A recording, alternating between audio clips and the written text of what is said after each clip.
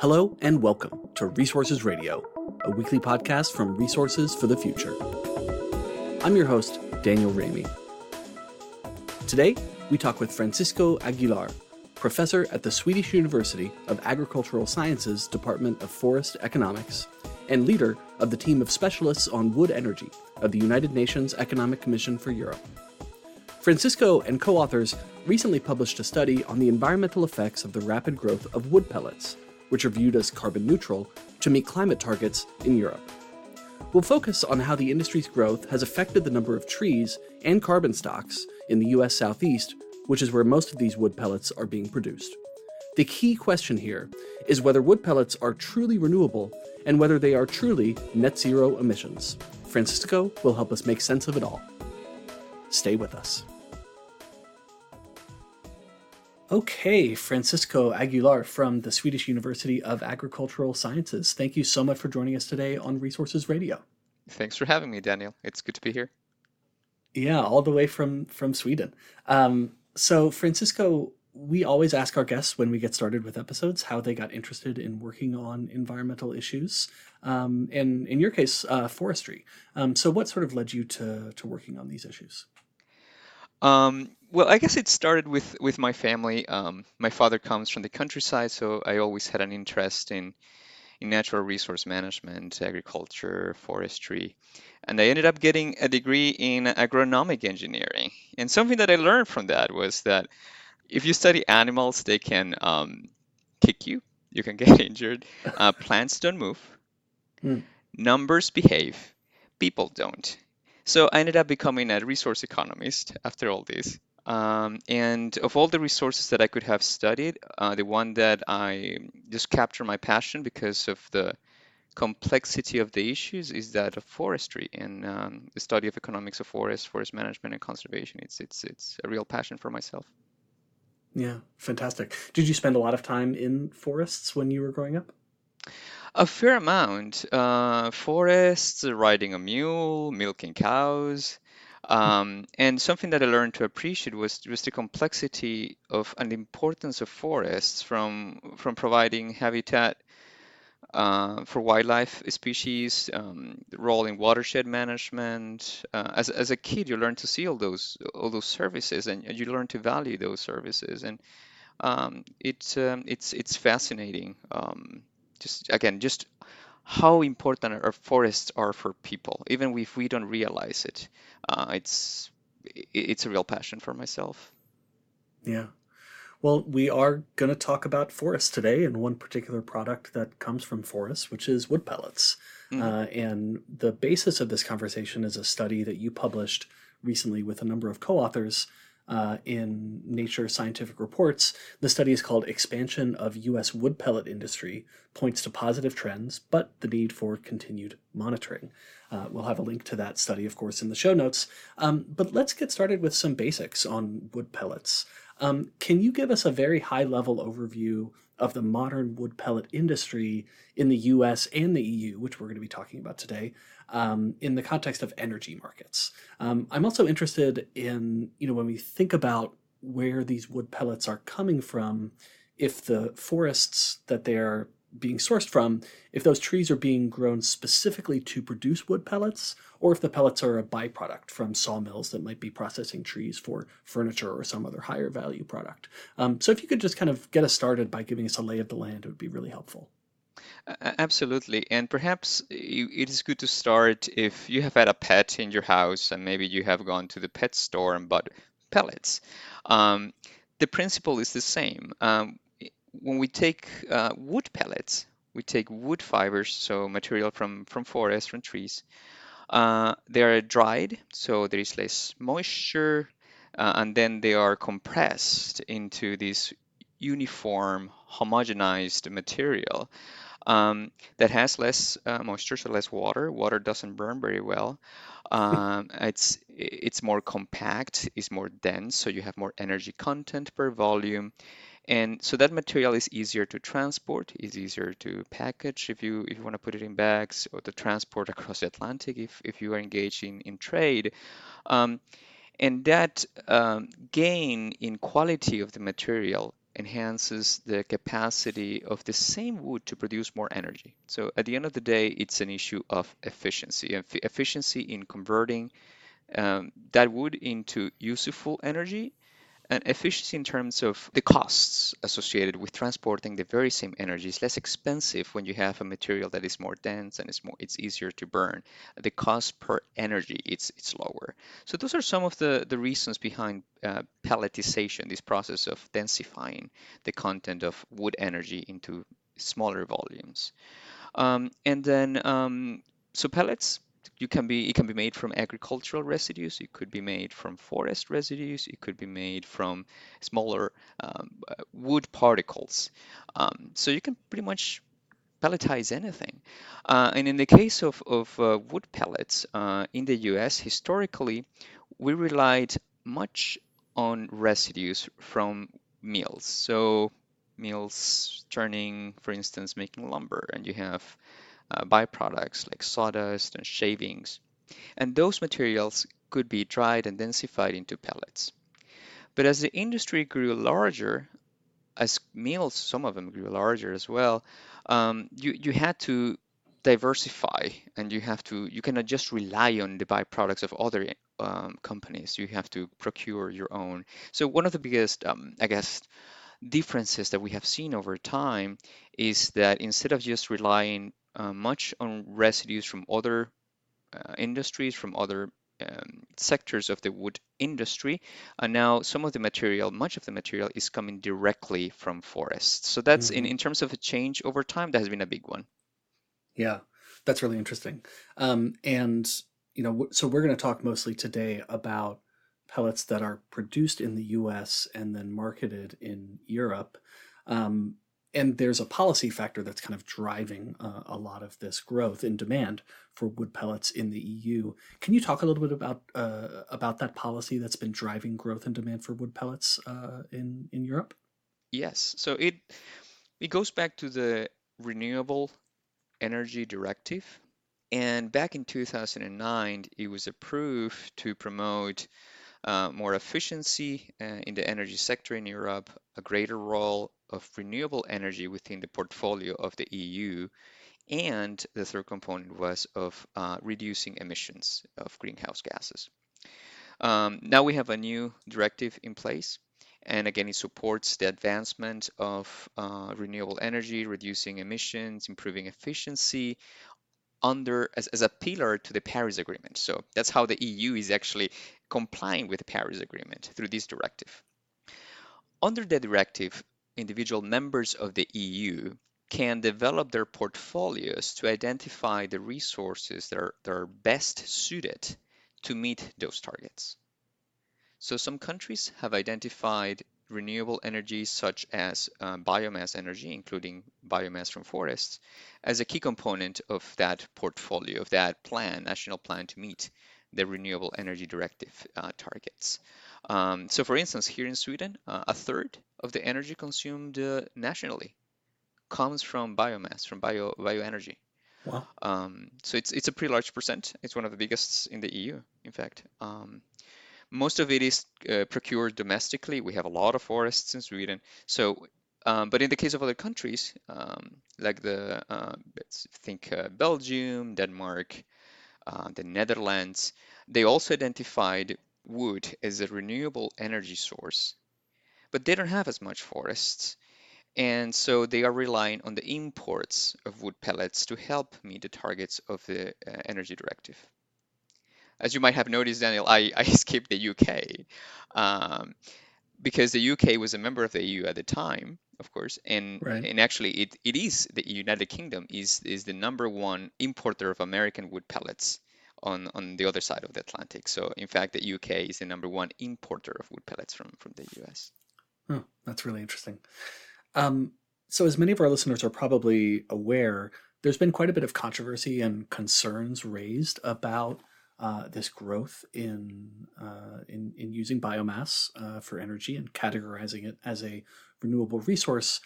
There's been some reporting here in the U.S., and I'm not. There probably have been other studies that I haven't read, but I'm sure you have, Francisco. So, what are some of the major concerns that people raise about this large scale use of wood pellets as a form of renewable energy. Sure, Daniel. So after the approval of the Energy Directive, there has been a major expansion in the capacity of manufacturing and exporting pellets along the coast of the southeastern US. Along with that, for instance, back in 2005, there were just about no exports of wood pellets. By 2012, there were over 1.7 million metric tons exported from the US to the EU, to the European Union. Last year, it reached nearly 7 million tons. Hmm. So that level of growth has raised some concerns, and I think it's very important to look at, where we come from.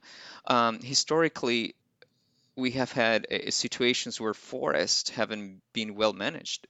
Um, in fact, much of the forest that we see today has been a factor of the regrowth of forests that were depleted a century ago.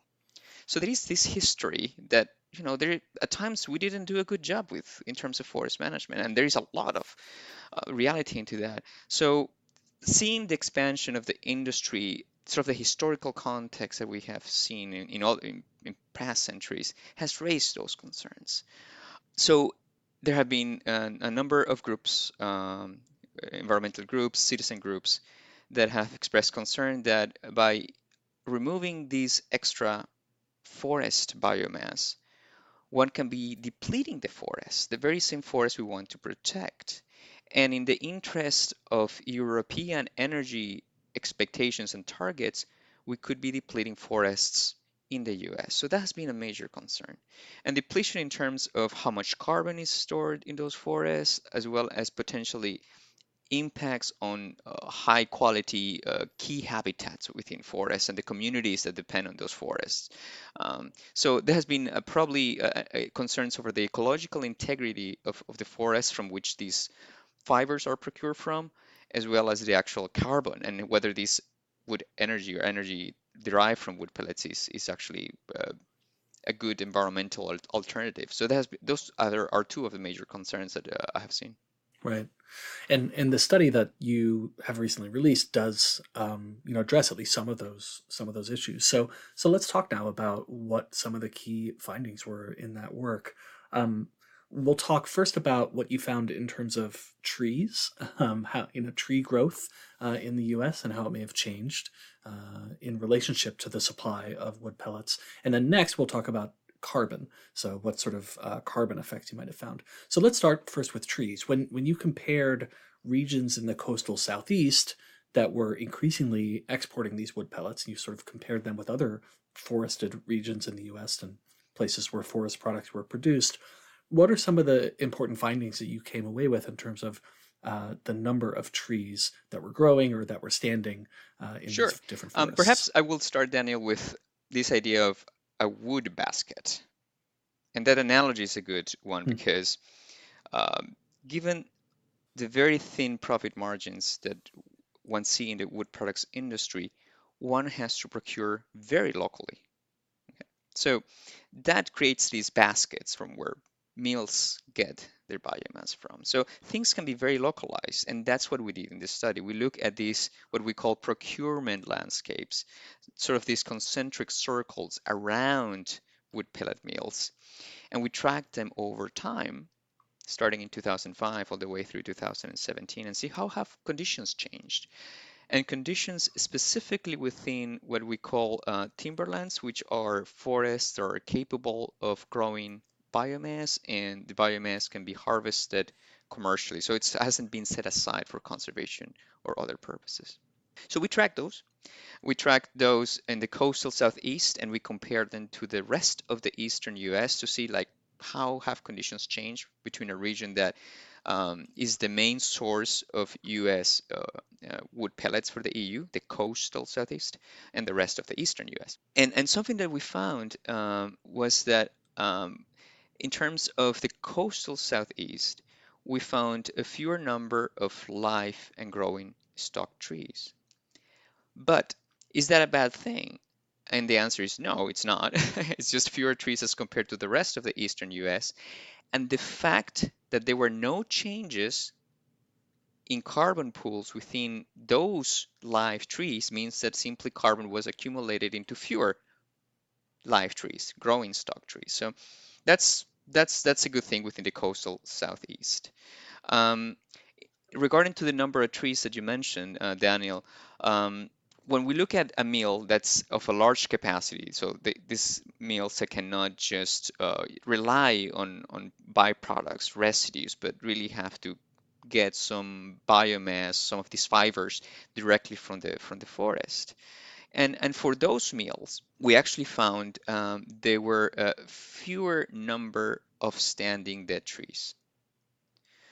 That, again, is it a bad thing? Well, it depends, and you will probably hear me say it depends a few times today, Daniel. Um, but having fewer standing dead trees could be a good thing or could be a bad thing. So, if you think about wildfires, actually having fewer dead trees on the ground that can catch fire and intensify a wildfire, it could be a good thing if we have fewer of them in the landscape. Right. But on the other hand, there is a lot of biodiversity. The communities that depend on that quote unquote dead biomass, uh, fungi that utilize that biomass is eventually incorporated into the soil. So there are very complex dynamics, ecological dynamics, that having fewer standing dead trees could potentially be detrimental. So as I said already, it depends. It could be a good thing, it could be a bad thing. We're just reporting that we found fewer number of dead trees, but we are not making a final call on whether this is a good or a bad thing. Right. That makes sense. It actually reminds me of, so I'm very, very far from a forestry expert, but I did read the Overstory, this Yeah, yeah. really wonderful book, and that did help me learn about the importance of dead trees for ecosystems, even if it's not a scientific book itself. Yeah, but it's a Um, great book to read. So that's I think it's very good that you read it. I'm glad others, if you others have read it, I'm sure they enjoy it as well. yeah, yeah. Several folks have actually recommended it on this podcast, which is why I read it. So let's turn to another kind of key focus of this study, which is carbon stocks. Hmm.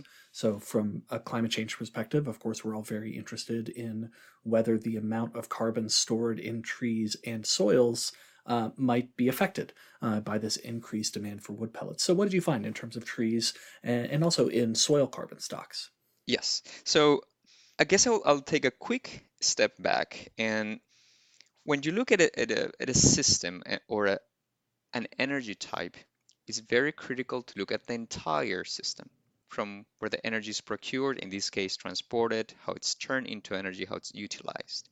So it's very complex. So in the ongoing discussion about trying to label energy from wood stocks as being carbon neutral or not, it is very nuanced. It depends on the system that you're using. Within this very large and complex system or supply chain that procures energy feedstocks until the energy is turned into actual heat or electricity, um, the first step is procuring that energy and what's happening within the carbon stocks at that wood basket level. Right. So we're not looking at the entire system, we're looking at the wood basket level. And within that wood basket level, um, something that we found was that there was more carbon in live trees among mills of a large manufacturing capacity. Most likely, that's just markets working. Mm-hmm. There's a market incentive to supply that fiber and an incentive to regrow that fiber. And something that is it's important in our study as compared to others, we're looking at that landscape level. For instance, if you were to look at 1 acre of forest, let's say, you harvest it, you cut it down, and those trees, if kept under a forest cover, will grow back, but it will take time for them to grow back. So, indeed, you can make deductions from what happens at that level within 1 single acre. But markets work at a landscape level. So that's something that's again unique in our study is that we don't look at that very small scale, rather we look at the entire basket. And we found more carbon live trees. On the other hand, within the coastal southeast, we did find less carbon in soils. Hmm. And and that is a point of a little bit of concern, but also keeping in mind that in the way we set up this study, we're comparing the coastal southeast to the rest of the eastern United States. And in that sense, less carbon in the coastal southeast might be only indicating that there was more carbon in soils in the rest of the region. Oh, So it's good to keep in mind in terms of the, the statistical comparisons.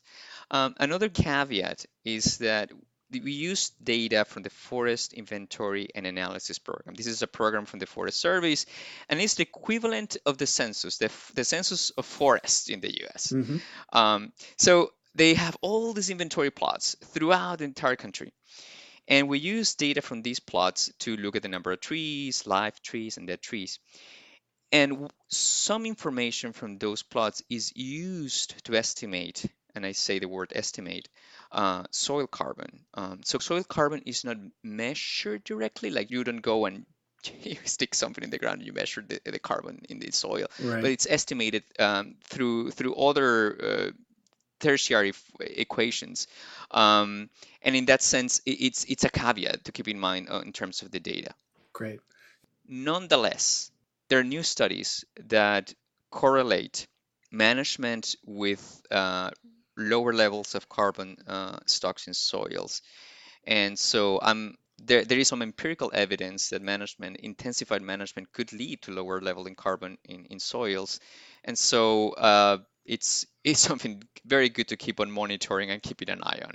Right. So yeah, not a sort of very clear conclusion here, but certainly an area to watch.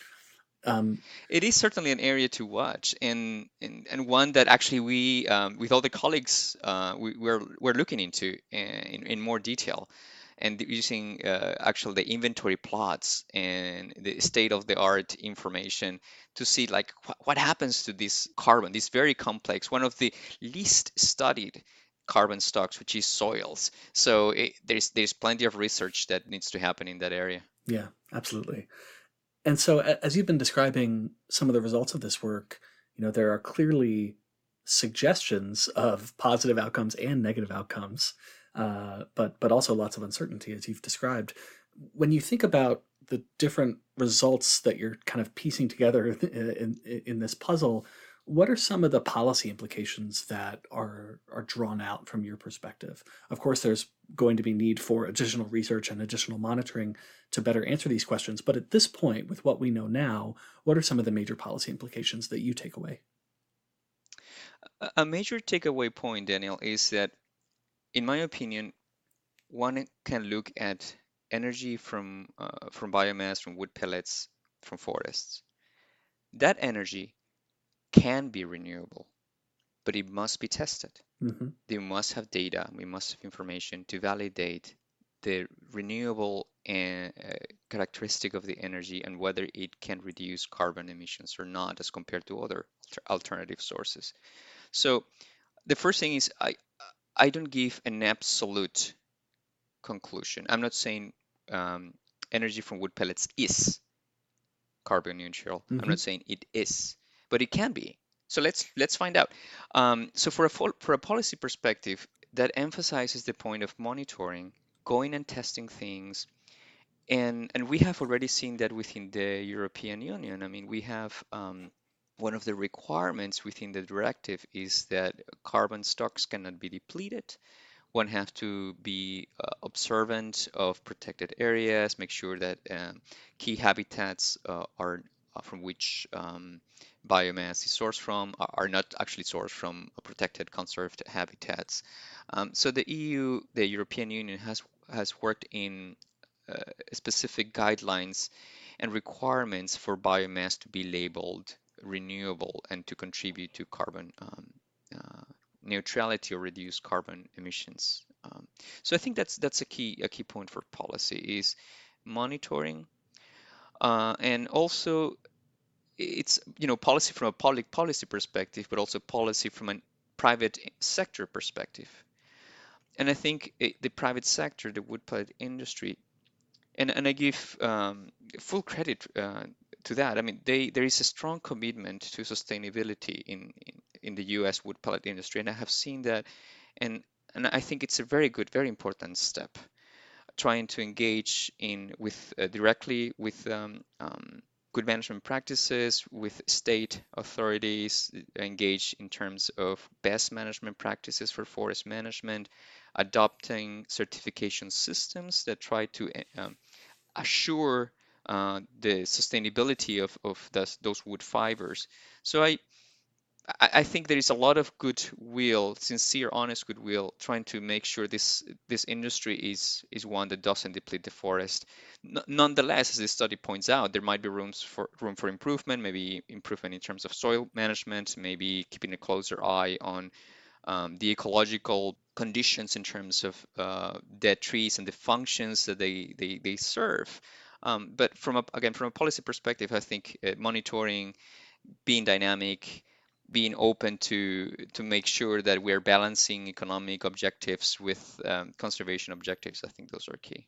Yeah, those are all great points, and it makes me think of how important this is going to be, not just for our current situation, but for the decades ahead. I mean, if we look at different scenarios from, IPCC modeling teams, as well as a variety of other modeling teams, when you look at sort of ambitious climate scenarios, most of them have biomass playing an ever increasing role in the global energy system. So these issues of monitoring and tracking are likely to become even more important in the years and decades ahead. Absolutely. And Daniel, one of the things that we found in this study, when you look at these fancy statistical models and you try to look at how these carbon stocks have changed as a function of A, B, C, D, the variables that you control in your fancy model, it was population, it was extreme weather events. Those two variables in our model carried much of the weight in terms of the changes associated with forest conditions in those wood baskets. Hmm. So, although the industry had an effect, it was population and, and extreme drought and wildfire that had even a bigger effect. Yeah. And that has a big implication when it comes to climate change conversations. We have wildfires, drought that are becoming more prevalent, are getting worse by the year. Um, is this an industry, or is procuring biomass a way to try to make these forests more resilient to that? That's a big question. And I think in that sense, maybe an industry like this can help play a role in making more resilient energy systems, more resilient forest systems. Yeah, that's so interesting to think about the sort of energy security implications of biomass and its unique benefits and vulnerabilities. That's so interesting. So, Francisco, this has been so fascinating. I'd really encourage people to check out the study. It's got some great maps that are really fun to look at, and of course, fancy equations that some of us love to dig into. Um, but let's close it out now with the same question that we ask all of our guests at the end of each show. What's on the top of your literal or metaphorical reading stack? And I'll start with a quick recommendation of a very long, very interesting analysis that came out of Princeton University and a variety of other organizations called the Net Zero America Report. It's a study that lays out a variety of pathways for the US to reach net zero emissions over the next several decades. And it's an incredibly detailed document. It's like 200 pages or something. And I actually made it through the whole thing. And some of the implications are just stunning in terms of the need to start building renewable energy, energy storage, energy transmission, carbon capture and sequestration facilities, biomass energy sources. It's just a really great piece of work that helped me get a better intuition for the kind of scale of investment that's needed to really reach some of these ambitious climate goals. And we're going to try to get one of the authors of that report on the show sometime soon. But I encourage people to check it out. But how about you, Francisco? What's on the top of your stack? Oh gosh, so many things. I was going to say Hemingway, but Hemingway counts. actually, it actually is. Something that I perhaps as a way to encourage others. There was one article already a couple of years ago, back in 2009, titled "Would Energy in America?" and by Daniel de Richter and others. And it's a very short paper. It came out in Science, and sort of details how important the utilization of wood for energy can be in terms of climate mitigation, resiliency, and support local economies. And that's something that is critical in terms of supporting rural economies. As you may have heard, Daniel, there are number of mills that are closing down. Demand for some types of paper is declining, and a lot of people are losing their livelihoods. So wood energy will not completely replace the closing down of a big pulp or paper mill, but it can help fill a void. And in that sense, I think we need to have a better understanding of the benefits, the socioeconomic benefits of relying on bioenergy at a local level. For those perhaps interested in looking at a very good summary of the positive sides and the negative perspective when it comes to utilizing wood for energy, there was another article in Science published in 2007 that actually goes back to different scientists and how there's one group that says, this is really bad, and another group that says this is really good. Mm-hmm. And already you can tell I'm sort of in the middle. It can, as I say, it can be. I just want to look at the data. But I think it's very good for everyone. I am not the type of person who wants to ever become an influencer. I think we need more thinkers. I would like people to go and find this information in reputable journals, and build your own opinion. Something that I love about RFF is, and this podcast is really try to raise that idea of thinkers, criticize, look at different perspectives. So I would love to our listeners joining us today to do that. And if another quick thing, if you are interested in a little short video about how wood energy can be better and be more efficient, the United Nations Economic for Europe put one out. Is titled More Energy with Less Wood. And it's very cute and it's very well done, and highlights the nuances of this energy system and how it can be a good thing, but it also could have negative sides. So I think that's sort of some of the points that I would like to raise, Daniel. Great. Yeah, those all sound really interesting. And we'll make sure to have links to each of those, including the video, in our show notes. So once again, we'll say thank you so much, Francisco Aguilar, for coming on Resources Radio and sharing your work with us on the wood pellet industry. Thanks for inviting me, Daniel. You've been listening to Resources Radio. Learn how to support Resources for the Future at rff.org/support. If you have a minute, we'd really appreciate you leaving us a rating or a comment on your podcast platform of choice. Also, feel free to send us your suggestions for future episodes. Resources Radio is a podcast from Resources for the Future. RFF is an independent, nonprofit research institution in Washington, D.C. Our mission is to improve environmental, energy, and natural resource decisions through impartial economic research and policy engagement. The views expressed on this podcast are solely those of the podcast guests and may differ from those of RFF experts, its officers, or its directors.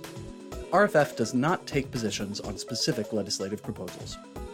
Resources Radio is produced by Elizabeth Wasson, with music by me, Daniel Ramey. Join us next week for another episode.